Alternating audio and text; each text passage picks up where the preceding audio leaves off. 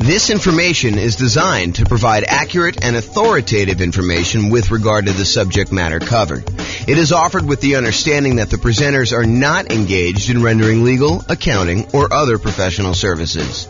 If legal advice or other expert advice is required, the services of a competent professional should be sought. Welcome to the Boise Real Estate Investing and Real Estate Financial Planning Podcast. Learn all about investing in real estate in Boise, Idaho, with a combination of real estate financial planning and modeling with numbers specific to Boise.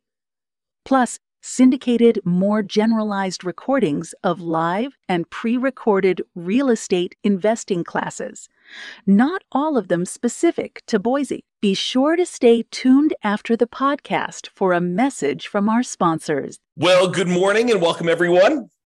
I am James Orr, and today we've got a crazy cool class. We're continuing on with the series about how to improve cash flow. And today we're going to cover the section on how to improve cash flow when we're thinking about financing your next rental property. So let's jump right in, because we got kind of a lot to cover. So this is sort of the framework we've been working from. So far, we've talked about how to improve cash flow when searching for a property. We covered that in a previous class.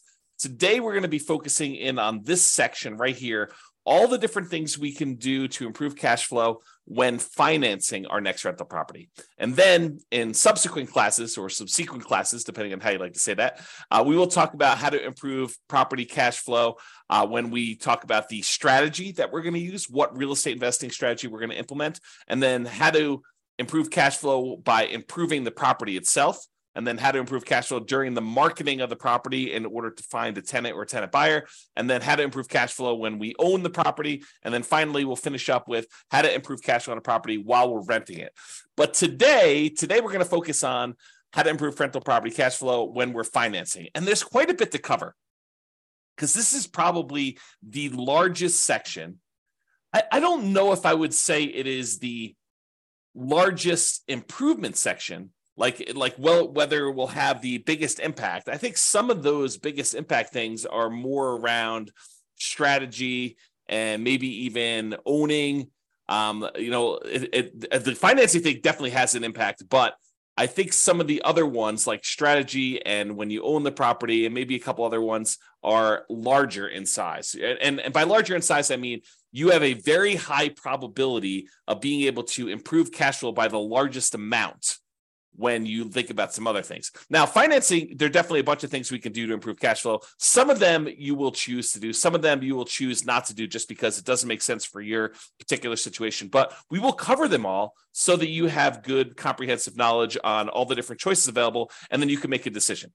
All right, so what I've done, which I didn't do on the graphic, but I've done here, is I've broken it down into sort of subcategories for financing. So we'll talk about some sections where things you can do for financing before getting the loan, paying upfront instead of financing things over time, changing or improving the borrowers on the loan, your relationship with the lender and things you could do with that in order to improve cash flow, changing the amortization period, the terms of the loan, and then private mortgage insurance related stuff. And then things you could do with other properties, because, I'll get to it later, but things you could do with other properties to improve cash flow. And then non-traditional financing, we'll talk a little bit about some of those things as well. So let's jump right in, because I got a lot to cover and there's a lot of them to go over. So let's talk first about before getting the loan. And I've broken this down into four major ones. So number one is lender selection. Can I find another lender with better fees or rates? You guys do understand that each lender is a little bit different. They may charge you a little bit higher fees. They may have a little bit better customer service. They may be available after hours to take your call. They may have slightly better private mortgage insurance rates. They may charge you more in points. They may charge you a flat fee instead of a percentage fee. And that every lender's program is a little bit different. And that's one of the reasons why when we get to the class on how do you evaluate and compare lenders, why it's so difficult to compare these lenders, because not only do they charge different fees, but they sometimes call their fees different things. So one of the things you can do in order to improve your cash flow is look at different lenders and find a lender that has better fees and rates. Now, I'll point out a warning about this. sometimes you will think that a lender has a better fee or rate structure only to find out later that they were not telling you the whole story, or they were not giving you all the information you needed, or there were some hidden fees that you didn't realize because you weren't asking like all the exact questions. So you got to be really, really careful and a little bit paranoid about this. But I do think it's important that you talk to a few lenders when you're thinking about buying a rental property. And the way that I'd like to recommend it is I'd like to recommend that you ask your real estate agent for their, top 2 or 3 lenders that they would recommend, the ones that their clients have had good experiences with and have really good competitive rates and fees. And then call them all on the same day. And you may want to add 1 or 2, maybe the bank, the credit union or the bank that you bank with, just to kind of see where they are as well. And then call them all on the same day. Tell them what your kind of credit score is.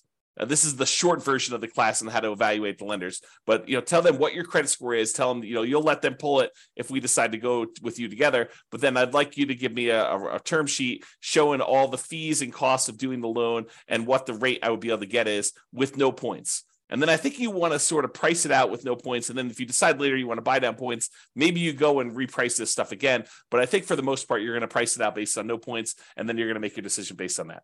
So that's the very, very short version. There's a lot more detail in the class when we talk about evaluating, comparing lenders. But lender selection is a way that you can save yourself, I don't know, I'd say conservatively thousands of dollars.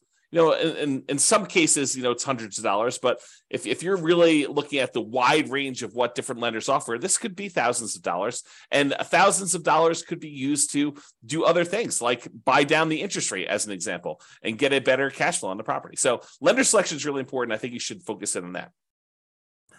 You can also choose to select your loan by closing costs.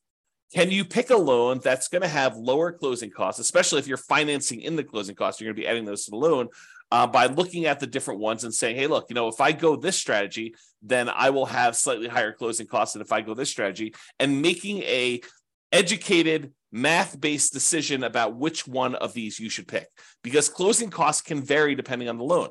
And some of it may be like upfront private mortgage insurance. Some of it may be the closing costs that particular lender may charge, or the program has specific closing costs that you need to pay, like certain fees, especially if you're doing like some type of down payment assistance program or something like that. Those can have additional closing costs associated with them, which you may or may not want to choose that particular loan program in order to get that particular program because it has these extra fees. So just be aware that closing costs can vary a little bit depending on which program you have, and compare those if you're going to consider multiple loans. The next thing about before getting your loan is whether you should lock or float your interest rate. I think we talked about this when we were talking about searching for property strategies when we were searching for property, but it applies when you're doing your financing as well. Should you decide to lock in your interest rate now, and will rates go up or will rates go down while you're waiting to actually close on your loan, or lock the rate finally in order to get the loan? And this could be a pretty significant difference. Rates have been on the move. I remember some clients about a year ago, because it's been about a year since we saw rates jump from, that 2-3% range to now up to almost 7%.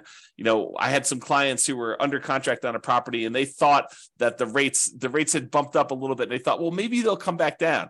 They did not come back down, and they ended up getting a pretty significant bump in their rate by choosing to wait to kind of let their rate float while they're waiting to actually close on their property. So definitely talk to your lender and your real estate agent about whether or not, what's going on in the market and whether they think it's a good idea to lock your rate in right now. And then you won't be exposed to any increases in interest rates while you're waiting to close, or if you should float your rate because they think that there's going to be a short-term movement. Now realize they cannot predict the future.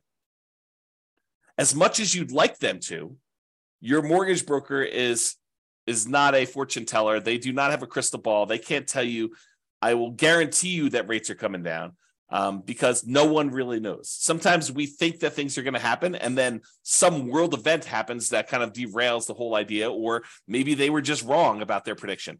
But I could totally see a real estate agent or a lender telling you, oh yeah, we think rates are coming down. The Fed's going to, make an announcement on Tuesday. And between when they like make this prediction, and Tuesday comes along, a country attacks another country and it throws a whole bunch of chaos into the mix.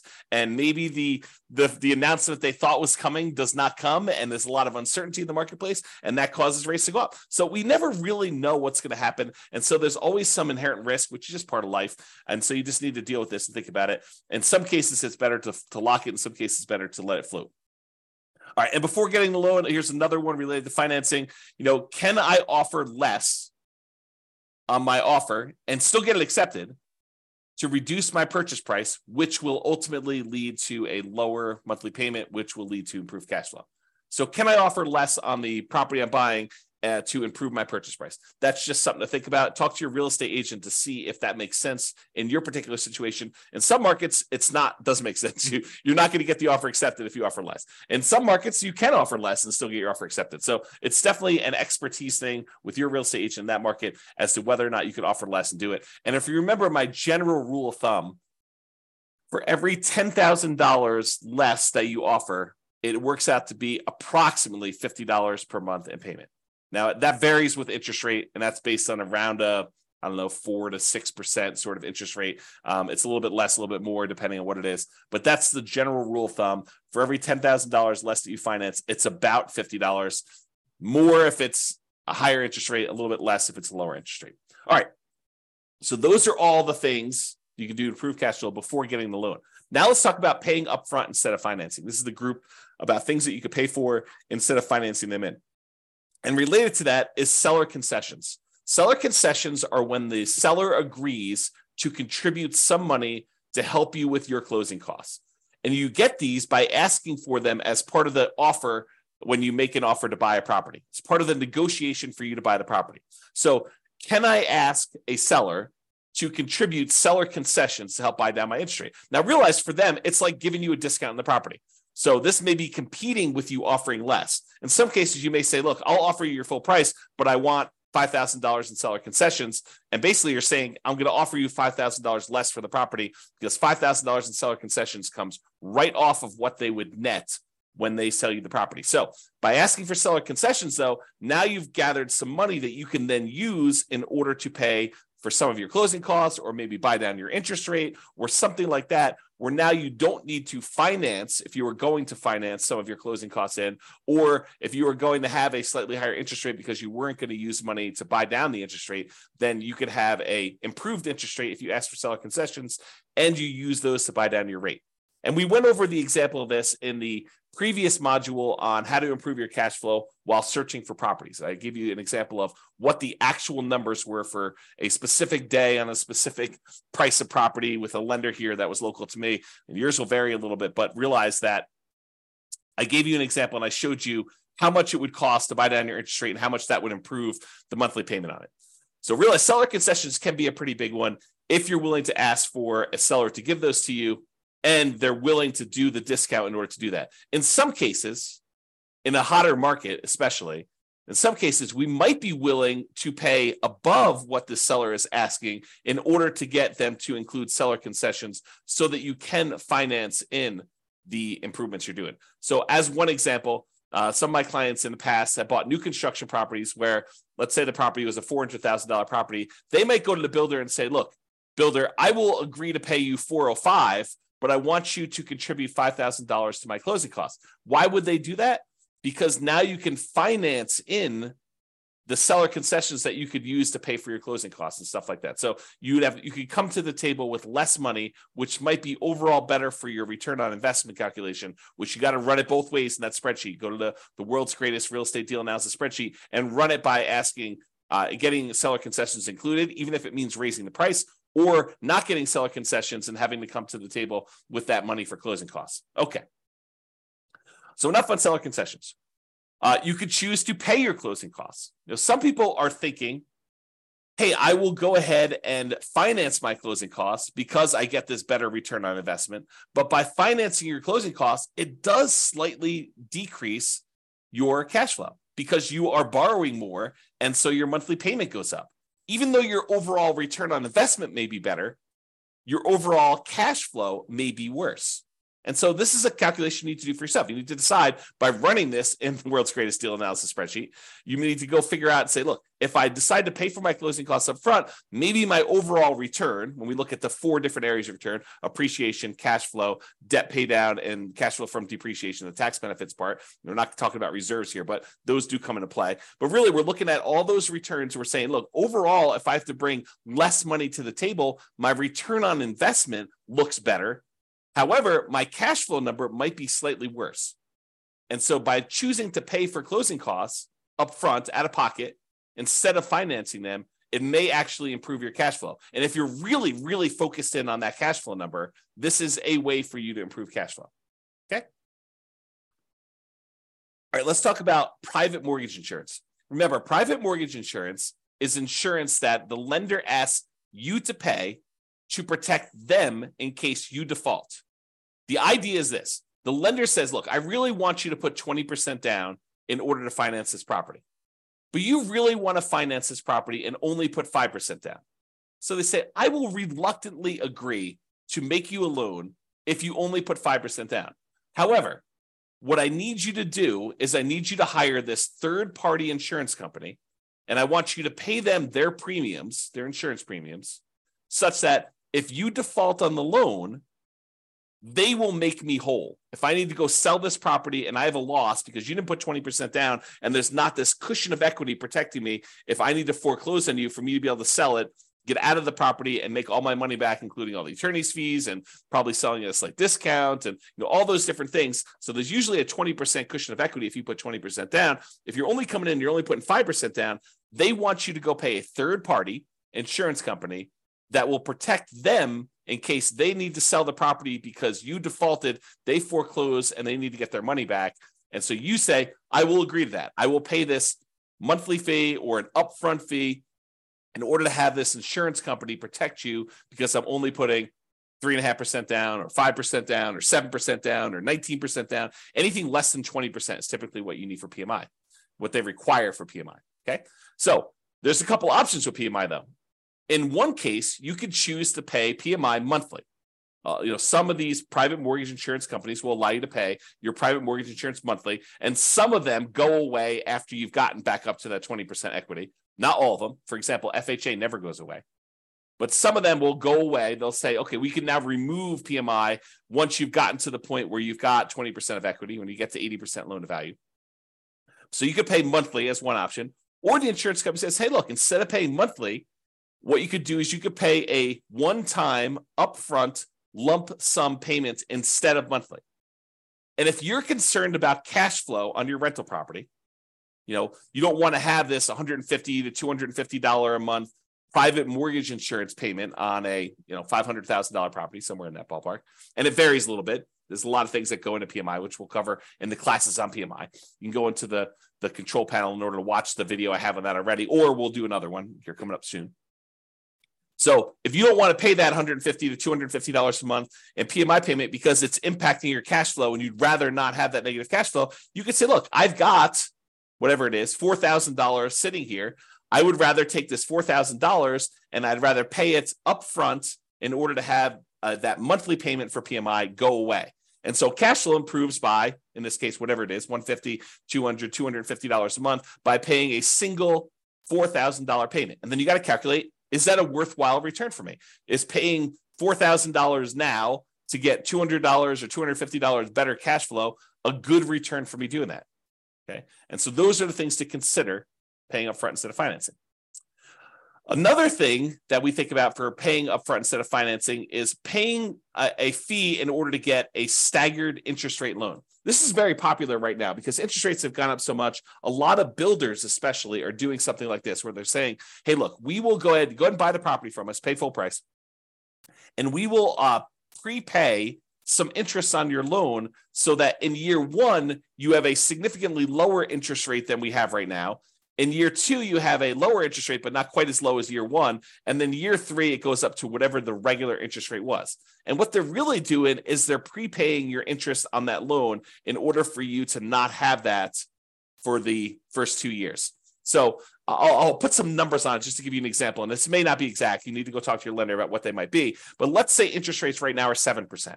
So you go to the builder, you say, look, builder, I want to go buy this property. It's a $400,000 property as an example, and I'm going to pay you, and the interest rate I can get with the lender is 7%. So the builder says, look, I will go ahead and buy down your interest rate, and it's kind of like staggered for 2-year plan. And they'll say in year 1, you're going to have a 4% interest rate, and that'll be the interest rate for the first year. After that, you're going to have a 5.5% interest rate in year 2. And then after year 2 is done, starting in year 3, you will have that full 7% interest rate. So your cash flow, if you were buying this as a rental in year 1, would be significantly improved. Most of the time, a lot of people are doing this as a nomad strategy where they're moving in. And so the interest rate for the first year while you live there is considerably lower. And then the year afterward, the second year, it's lower, but not quite as low. And so your cash flow on your first year as a rental, if you decide to do the nomad strategy and then convert it to a rental after living there for a year, is improved for that first year. But then after that, it goes back up to 7%. And some people are thinking, well, interest rates will surely come down in the next 3 years. Well, maybe not. We don't really know what interest rates are going to do. They may come down in 3 years, and then at which point you could probably do a refinance out, to kind of change your rate, a rate and term refinance to change the rate on the loan, if it comes down low enough to do it. And remember, if you were living in the property and then you moved out and now it's an investment property, it's a very different kind of like rate that you might get on investment property than if you got in an owner occupant. It's usually higher. So you got to kind of consider these things when you do that. In general, I'm not saying they're bad. In general, though, I don't like the staggered rate idea. I mean, if you're only going to hold a property for a short period of time, I could see it being beneficial to do for a very brief period of time. But I'd almost rather they take that money and give you a lower rate for a 30-year term. That way you can keep that loan for 30 years. Although some people are like, but James, I'm going to be refinance. I'm going to sell the property because I'm going to reuse the equity. I'm going to re-leverage up. I'm going to do a cash out refinance, or I'm going to go and do a rate and term refinance when rates come down. So why would I go buy down the rate for 30 years if the rates are higher than what I think I'm going to get? Well, we don't know what the future is. And so I think that's one of the big concerns about whether you do this for 30 years or not. Maybe I should do a separate class on that idea. To be determined. And then the other option, which I was just sort of talking about, is you could buy down the rate completely. So you could say, look, instead of doing this staggered rate where I get a lower one for year 1, and then a slightly higher one for year 2, and then it goes to the full rate after year 3. And by the way, there may be a 3-year plan out there by the time you get this. Maybe like you buy it down for year 1, year 2, and year 3, and then it goes up to the regular rate year 4. I mean, who knows? These kind of programs change all the time. So just realize, talk to your lender, find out what they are. So the other option, though, is you pay a fee and you buy down the rate for the entire 30-year period. And we talked about this when we talked about searching for properties. I gave you that example of how much it costs to buy down the rate for the entire 30-year period and how much improved cash flow you got by doing that. So that could be a way for you to do this too. So we kind of covered these options. So to recap, paying upfront instead of financing. We talked about seller concessions, getting the seller to contribute some money to help cover your closing costs or using that to buy down rates. Paying the closing costs up front instead of financing them. Prepaying PMI instead of paying it monthly. Getting that staggered rate or buying down the rate for the entire term of the loan. Those are the options for paying up front.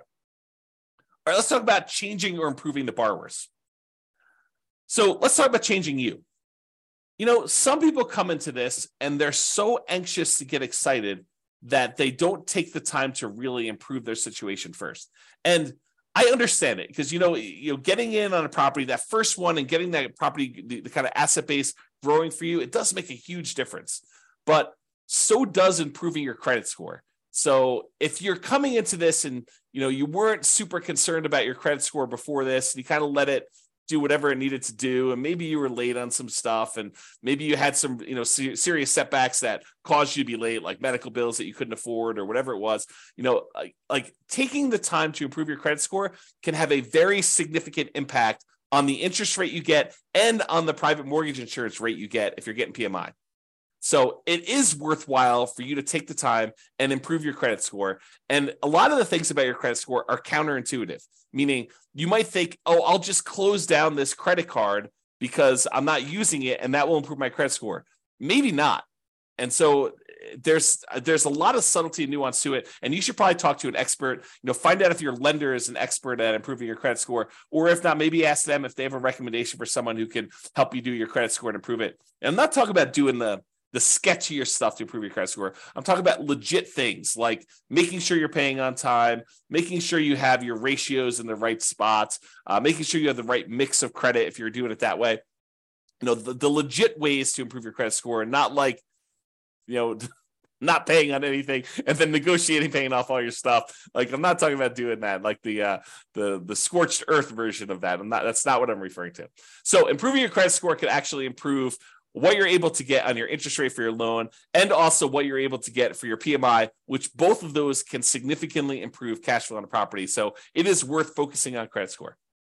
Now, if you have a relatively weak credit score, you may want to consider talking to a friend or family member, which I'm not even going to go into the details of this because it takes a certain type of love and trust for another person to come in and co-sign, be member of a loan in order for you to buy a property. But if you can get your friend or family member to agree to this, good for you.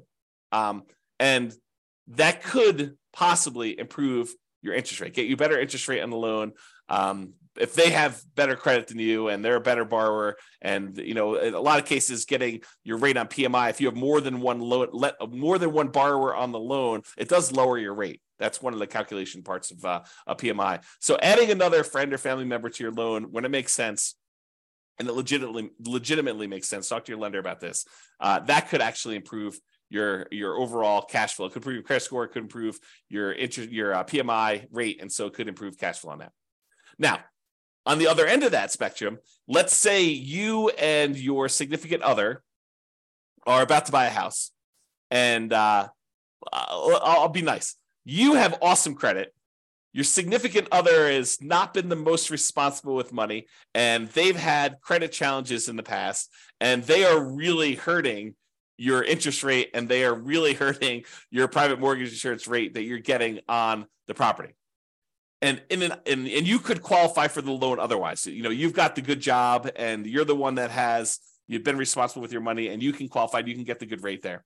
So you might want to consider, even though you love your significant other, you may want to consider getting the loan without them on it, so that your overall cash flow and your private mortgage insurance, or your overall cash flow, but your loan interest rate and your PMI rate are better, and you therefore have cash flow. You do not need to voluntarily take a worse cash flow position for love. You could be practical about this.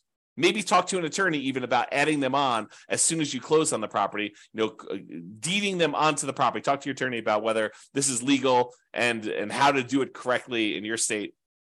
But you could maybe go get the loan yourself, buy the property yourself solo, and then add in your significant other for the sake of love after you close on the property. That way you get the benefit of the better cash flow, the better PMI rate, and they also then own the property with you if you're doing that. And as an aside, some married couples will go ahead and buy properties independently.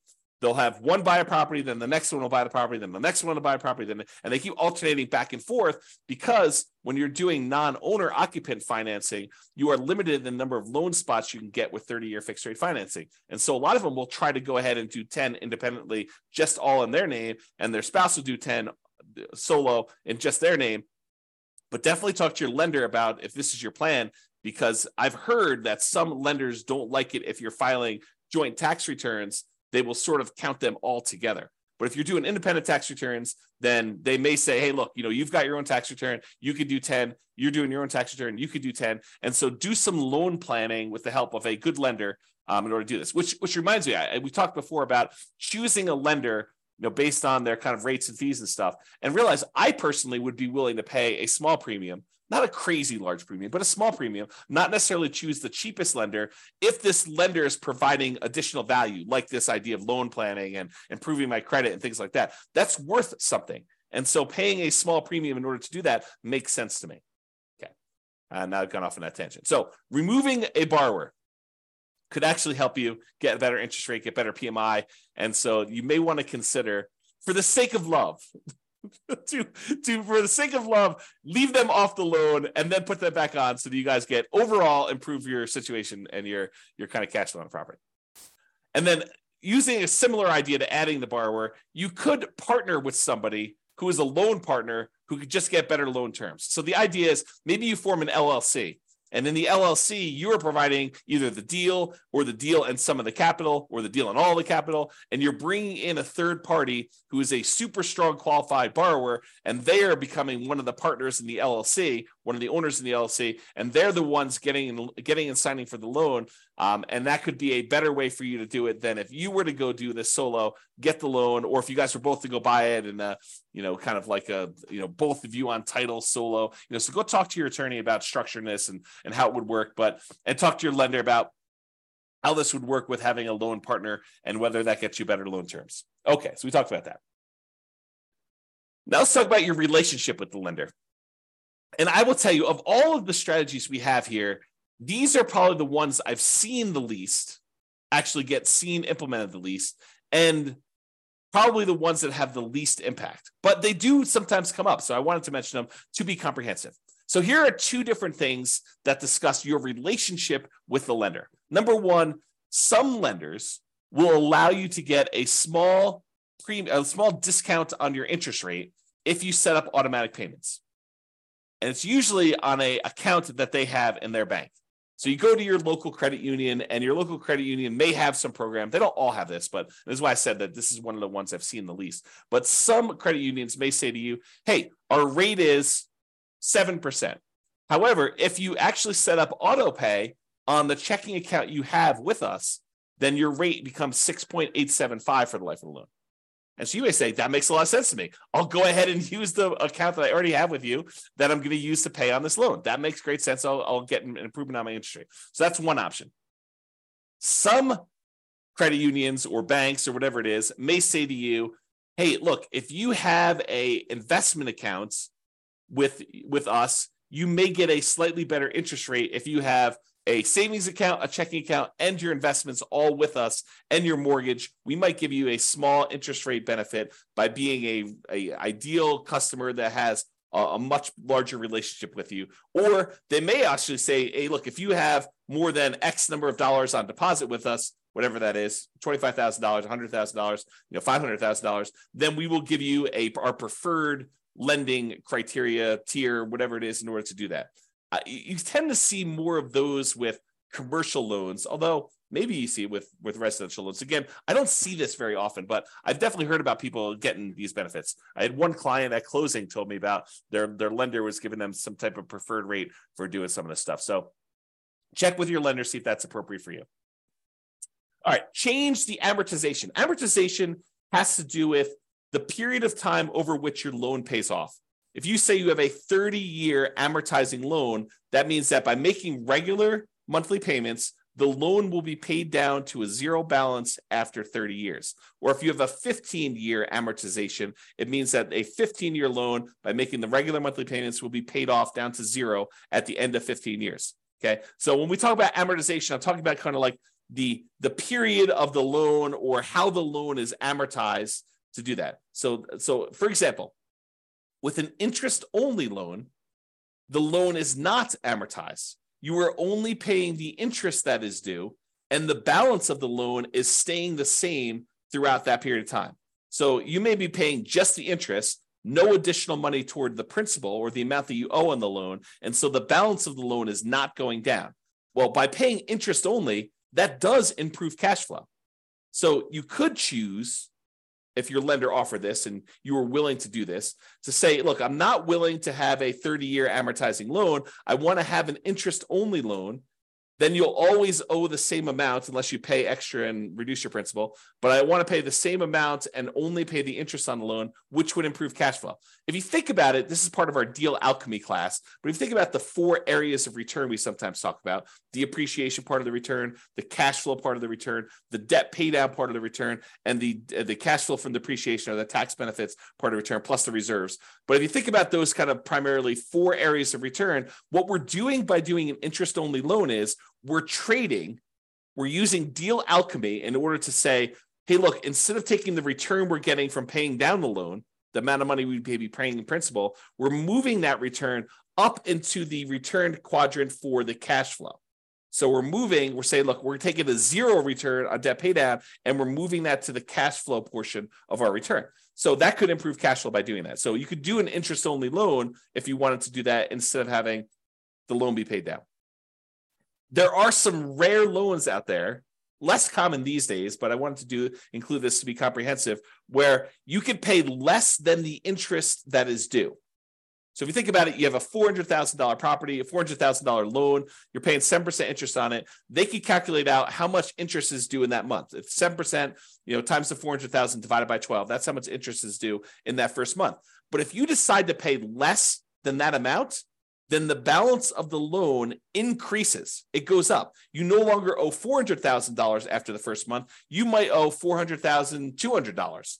And then the next month, your interest that is due is actually higher. And so if you have this negatively amortizing loan, the loan balance actually increases each time you make a monthly payment because you're not even paying the full amount of interest that is due, which improves cash flow, oddly enough, right? You're basically taking that debt pay down part of the return, and instead of making it zero with like an interest-only loan, you're making that negative.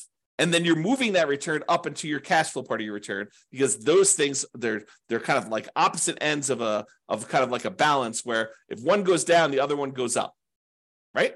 You think about it that way. So in this case, if you were willing to take a negative amortizing loan, which most of the time I don't recommend this because the amount you owe in the property is actually increasing each month. It's kind of a weird position to be in, but you could actually do this in order to improve cash flow. All right, rate from loan term. So I don't know if you realize this, but if you get an interest rate on a 30-year loan versus the interest rate on a 15-year loan, the interest rate on a 15-year loan tends to be lower than the interest rate in a 30-year loan. So if you go to a lender and you ask them for quotes for both a 15-year loan and a 30-year loan, the 15-year loan will have a lowest interest rate. It'll have a higher payments because you're paying off the same loan amount over a 15-year term. So the amount you're paying in principal goes up considerably. So the payment amount on a 15-year loan will be much higher, and the payment amount on a 30-year loan will often be much lower. However, the interest rate on a 15-year loan will be lower, and the interest rate on a 30-year loan will be higher. Okay, so you could go to a lender and say, I'm going to change my loan term in order to change the interest rate, which might impact your cash flow on a property and may be beneficial for you.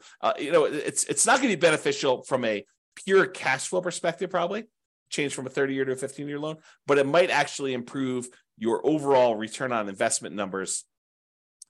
Although you'd have to do the math on that. And I think most of the time it would not, but you can do the math and see. Okay. Loan term. So this is part of changing the amortization. Can I change the loan term? For example, instead of getting a 30-year loan, you could try to get ready for this? A 40-year loan. Because 30 years is not long enough. If we spread this thing out over 40 years, that's better, which they're offering them now. It's my understanding. There are some options for getting 40-year loans. They're rare still, might be hard to find, but I've heard of people getting these 40-year loans. I think my friend Jason sent me over an email talking about 40-year FHA loans, if I'm not mistaken. I was like, that's crazy. So anyway, if you got a 30-year loan, the payment on that would be higher. Hard for me to even say. 30-year loan would be higher than if you got a 40-year loan for the same reason that a 15-year loan would be higher than a 30-year loan, right? If you're trying to pay off a $400,000 loan over 15 years, the payment for that's going to be higher than if you try to pay off the same $400,000 over 30 years. Well, you could do the same idea. If you go from 30 years to 40 years, your payment will actually go down. And so that would improve cash flow. Something to consider. All right. So we've talked about changing the amortization. Let's talk about loan terms. Loan terms are sort of like the things that go into the loan. So amount borrowed. Could you put more down, larger down payment, to reduce the amount that you're borrowing? Or could you buy a less expensive property, put the same percentage down, and reduce the amount you're borrowing? Because by reducing the amount you're borrowing, that would improve your cash flow. So change the loan terms. Either put more down or reduce the amount that you're borrowing by buying a less expensive property. You can also adjust this by adjusting the loan to value. Can I put more down to improve my interest rates by doing a lower loan to value? For example, if you put 20% down to buy an investment property, they will quote you a certain interest rate. Let's call it 7.5. However, if you put 25% down, if you put 5% more down, not 5% more of the 20%, but 5 points more. So 20 to 25. I know that's confusing. Put 25% down instead of putting 20% down. then they will give you a lower interest rate. It may go from 7.5 to 7%. It's that significant. So a lot of times when you run the math, if you've got the ability to come up with extra down payment, one of the biggest jumps you tend to get is going from that 20% to the 25%.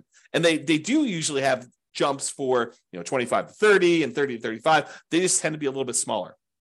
But there's a big risk, or at least perceived, it probably is true, but there is a big risk reduction for them by having you go from 20% to 25%. And so they will often give you a better interest rate from going from 20% to 25%. And it can be significant. This could be a significant way to improve your cash flow from two perspectives, right? First of all, you're borrowing less because you're putting more down. And secondly, by getting more down, you're getting an improved interest rate, which will further improve your cash flow. So you get like a double positive benefit by putting this more down in order to go from a certain loan to value to a higher one. And by the way, this applies to from putting 3.5% down the FHA loan to maybe putting more down, or putting 5% down on a conventional loan to putting 10% down. So this could also improve it that way. You got to call up your lender and find out what the difference is at that time for you and your specific credit score and your specific loan amount, and see what the numbers are. And they change all the time. So I can't give you like a fixed number. It's always this. You got to call your lender to find out, but it can improve it. Okay. And another option is, instead of getting fixed rate financing, which I'm a big fan of, being able to lock in a interest rate for 30 years makes a lot of sense for me. You limit any type of interest rate risk you have moving forward. And even though everyone thinks, hey, interest rates, they're really, really high right now, they're not really, really high right now. I think I did this. I did like a confidence meter, an interest rate confidence meter, where I showed you what percentage of the time in all of the history we have for 30-year loans have interest rates been above this thing. And I don't remember the exact number. I probably should go look it up before I quote it on here. But it was something ridiculous. Like the interest rates were higher than 7%, 60% of the time, or something crazy like that.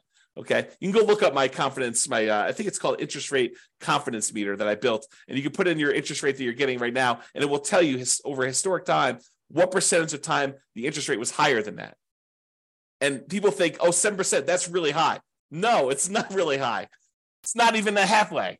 Right? Half the time it's been more than that. Okay, so could interest rates go back down? Absolutely. Could interest rates go up from here? Absolutely. And so getting a 30-year fixed rate financing eliminates that upward risk you have and locks you in. Now, there's a great benefit of getting these 30-year fixed year financing, because if rates do come down, you can choose to pay a little bit of money and ratchet that rate down. You could go from 7% back down to 5 or 3 if it goes back down that low.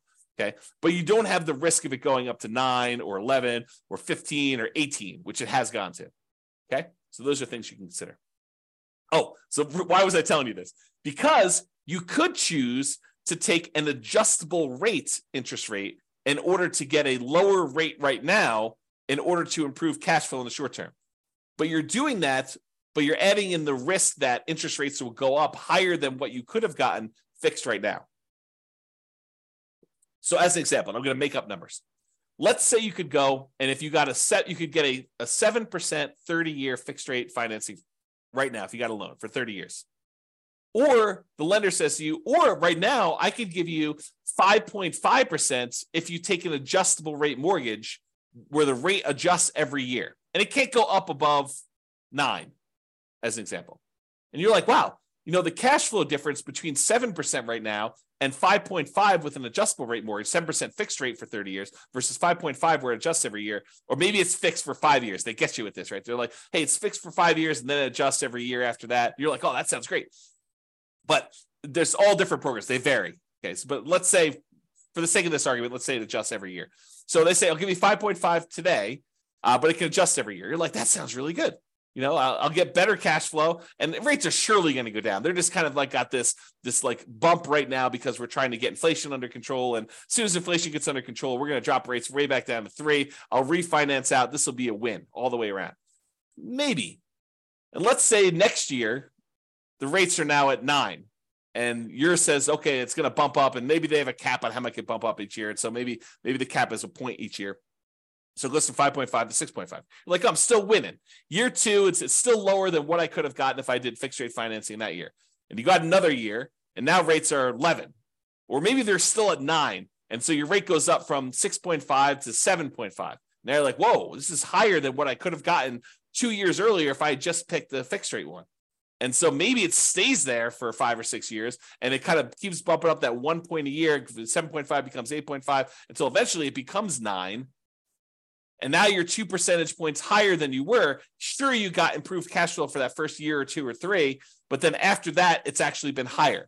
And it could go back down. So you could get a benefit of it adjusting back down on you for doing that. Maybe that's part of your adjustable rate mortgage program. But realize that there's a risk to taking these adjustable rate mortgages. And you need to decide if you're comfortable with that risk or if you'd prefer to lock in some type of 30-year fixed rate financing, eliminate that risk from your portfolio. And we'll talk about this when we go into the risks of real estate investing and how to mitigate those. This is one of the ways to mitigate it. This particular risk is to get these 30-year fixed rate financing things. And then if rates drop down, you could benefit by paying a little bit of money and actually refinancing, do a rate and term refinance and lower your rate then. Okay, so we talked about loan terms, the amount borrowed, loan to value, and adjustable rate. So about private mortgage insurance. We covered what it was earlier, but you can choose to not pay private mortgage insurance. How do you do that?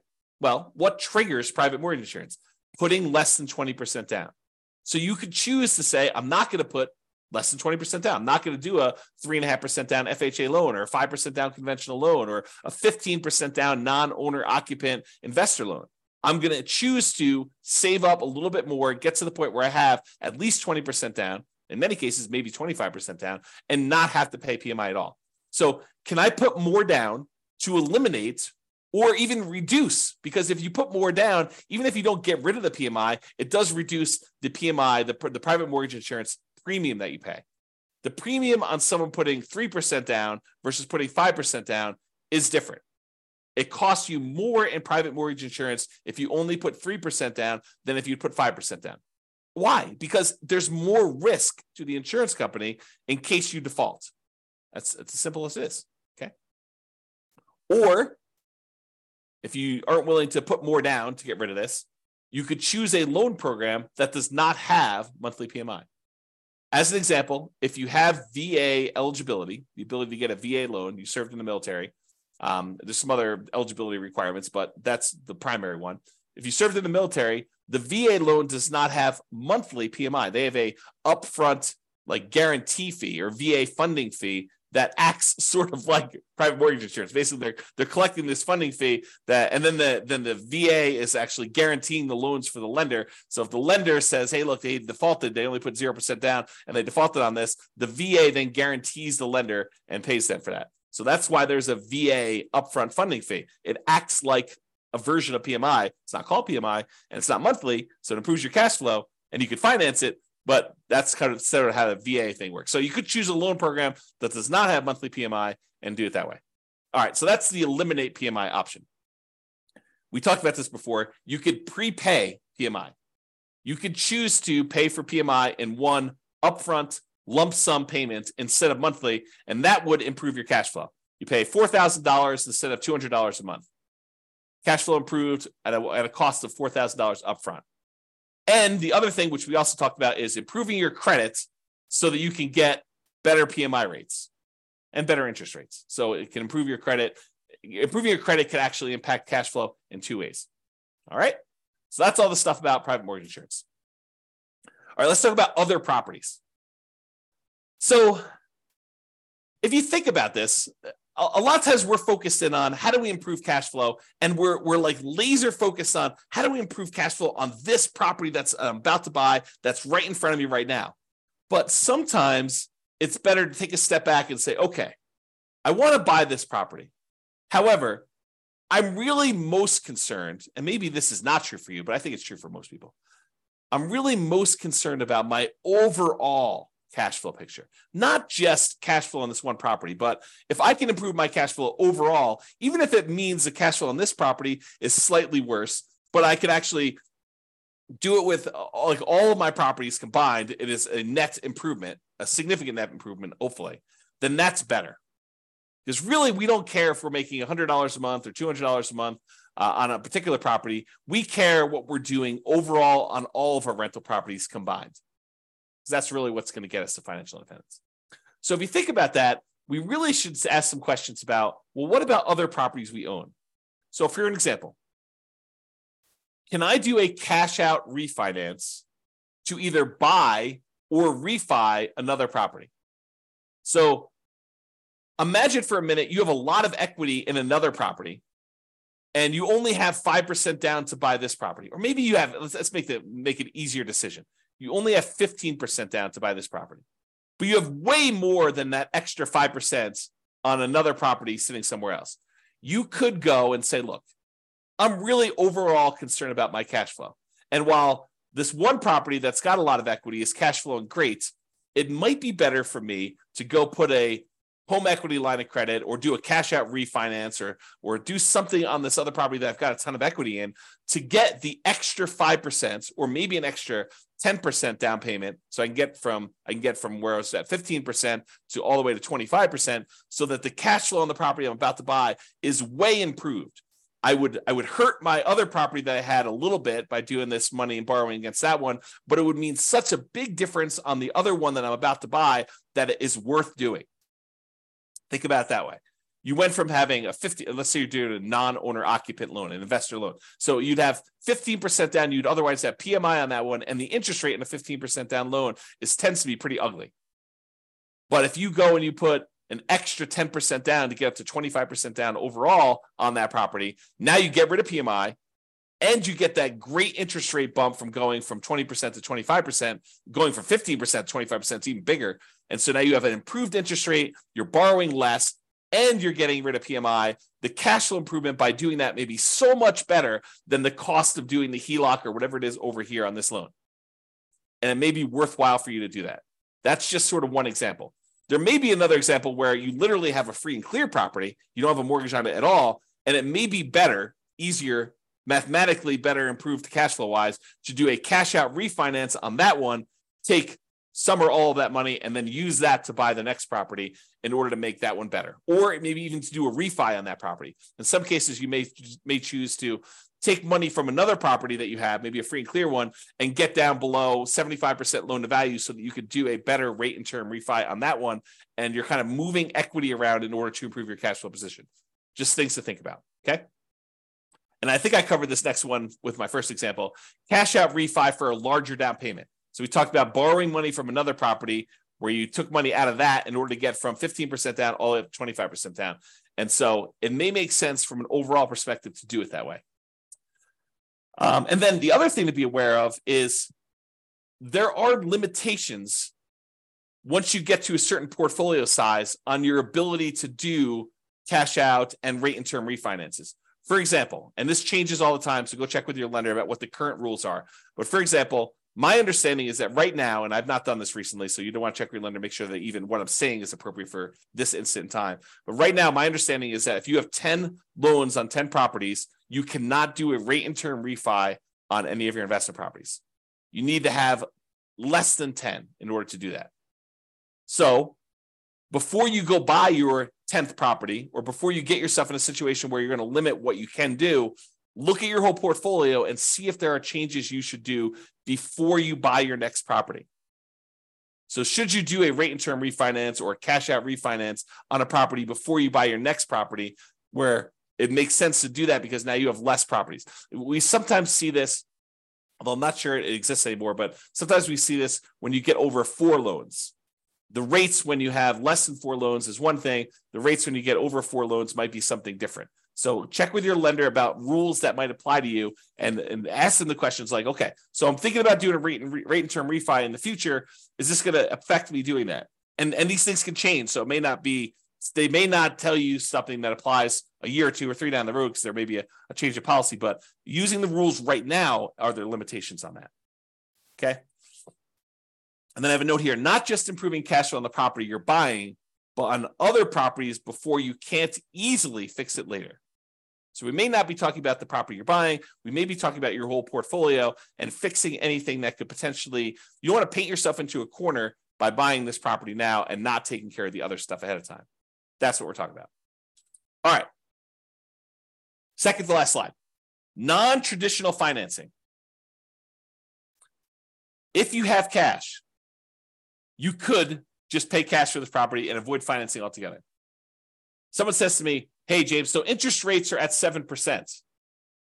I don't want to pay the 7% because, the interest rates are really ugly and the cash flow gets really ugly. What can I do?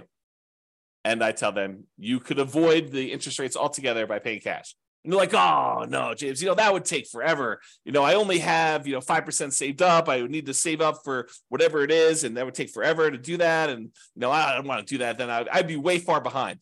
Well, having done modeling on saving up until you have enough to buy free and clear properties and how long that takes to be financially independent, doing that strategy where you buy rental properties free and clear using the same savings rate you'd have if you were buying rentals much faster, doing the 5% down or 20% down or 25% down. So I can compare the time it takes you to be completely financially independent, saving 5% down, buying owner-occupied properties, moving in, living there for a year, converting those to a nomad when you save up another 5%, to 20% down, where you buy non-owner-occupied properties, to doing 25%, where you buy non-owner-occupied properties, to saving up and buying properties free and clear. The extra time it takes to buy the properties free and clear is nowhere near how much extra they think it is.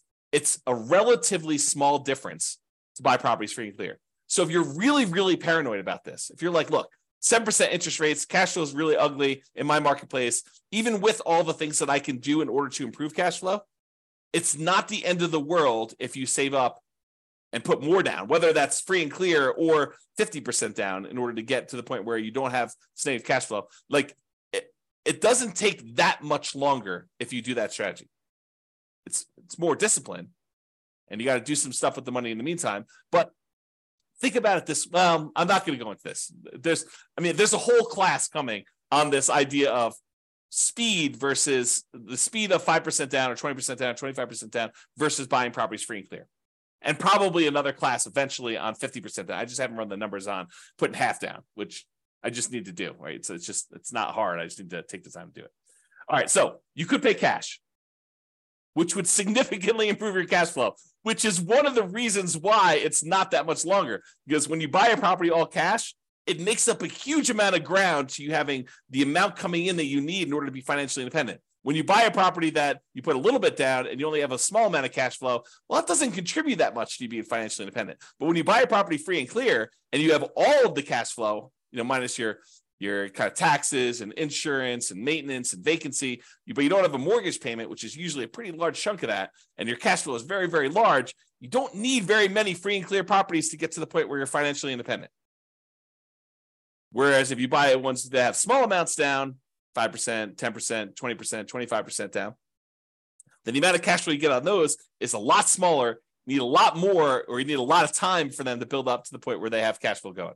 So math is really interesting. All right, I've gone off on a tangent long enough on that one. So you could pay cash. And would it be better to do that as a consideration for you? You could choose to seek out private financing.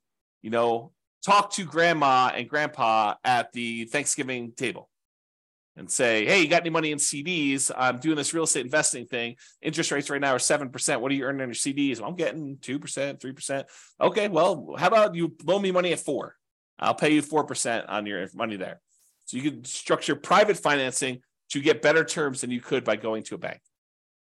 Or all the creative financing things like owner financing, where you negotiate with the seller to get like purely bespoke financing terms, where it doesn't matter what the market's doing. You and the seller come to terms over what interest rate they're going to charge you, whether that's 11% a premium or 3% a big discount or 0% in some cases, right? Depending on how you structure it. So you could do owner financing like that. You could do subject to or wrap financing. Subject to is where you buy a property and you leave the existing loan in place. You're buying the property subject to the existing financing. Or wrap financing, where they have an existing loan and they're wrapping that with a new loan and they're making payments to the underlying loan and you're making a payment to them and they're keeping the difference.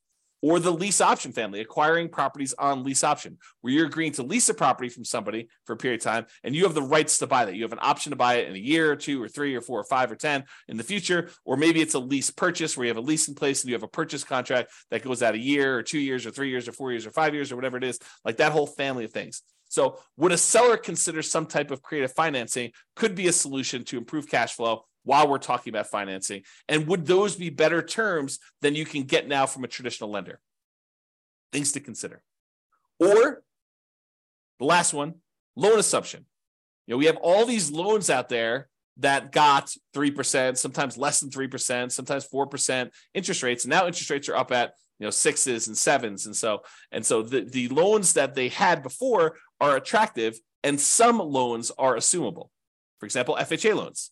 The challenge I think we're running into here with these loan assumptions, we've got all these really attractive loans out there, but unless you can get a big enough discount where the amount you need to bring to the table is relatively small, you're assuming the loan at what their current balance is.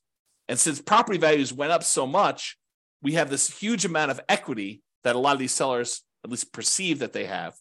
And so you need to either pay off that equity or structure it in such a way that you're getting a big enough discount where the equity is a reasonable amount to pay in order to acquire these properties. But these could be attractive ways to structure it if you can overcome some of the challenges we have associated with that. Okay, so that's it for all the traditional financing. So in conclusion, optimizing cash flow is about maximizing income and minimizing expenses. And I have a typo. Correct the typo. All right. It's about maximizing,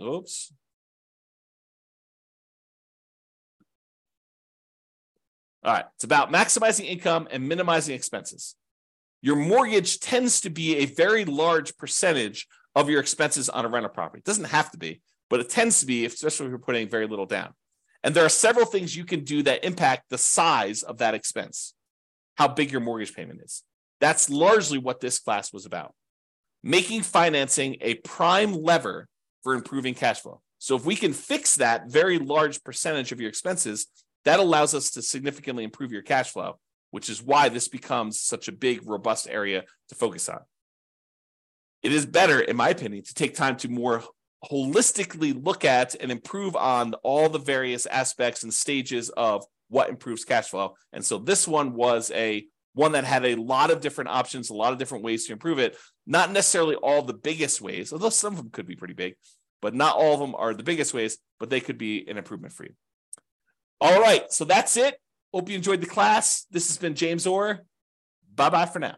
With home prices up, mortgage interest rates up, and rents up, but not quite enough to counteract the higher prices and interest rates, cash flow on rental properties in Boise is harder than ever. Book a call with the Real Estate Financial Planner to apply our proprietary 88 strategies to improve cash flow on your rental. See the show notes for a link to schedule your call and improve your cash flow today. If you're a real estate agent, lender, or professional in Boise that wants to help our real estate investor listeners, consider reaching out to learn about collaboration opportunities with this podcast. We'd love to add more value to our listeners by having you assist our investors buy, sell, and finance their real estate investments. See the show notes to schedule a call to discuss collaboration opportunities.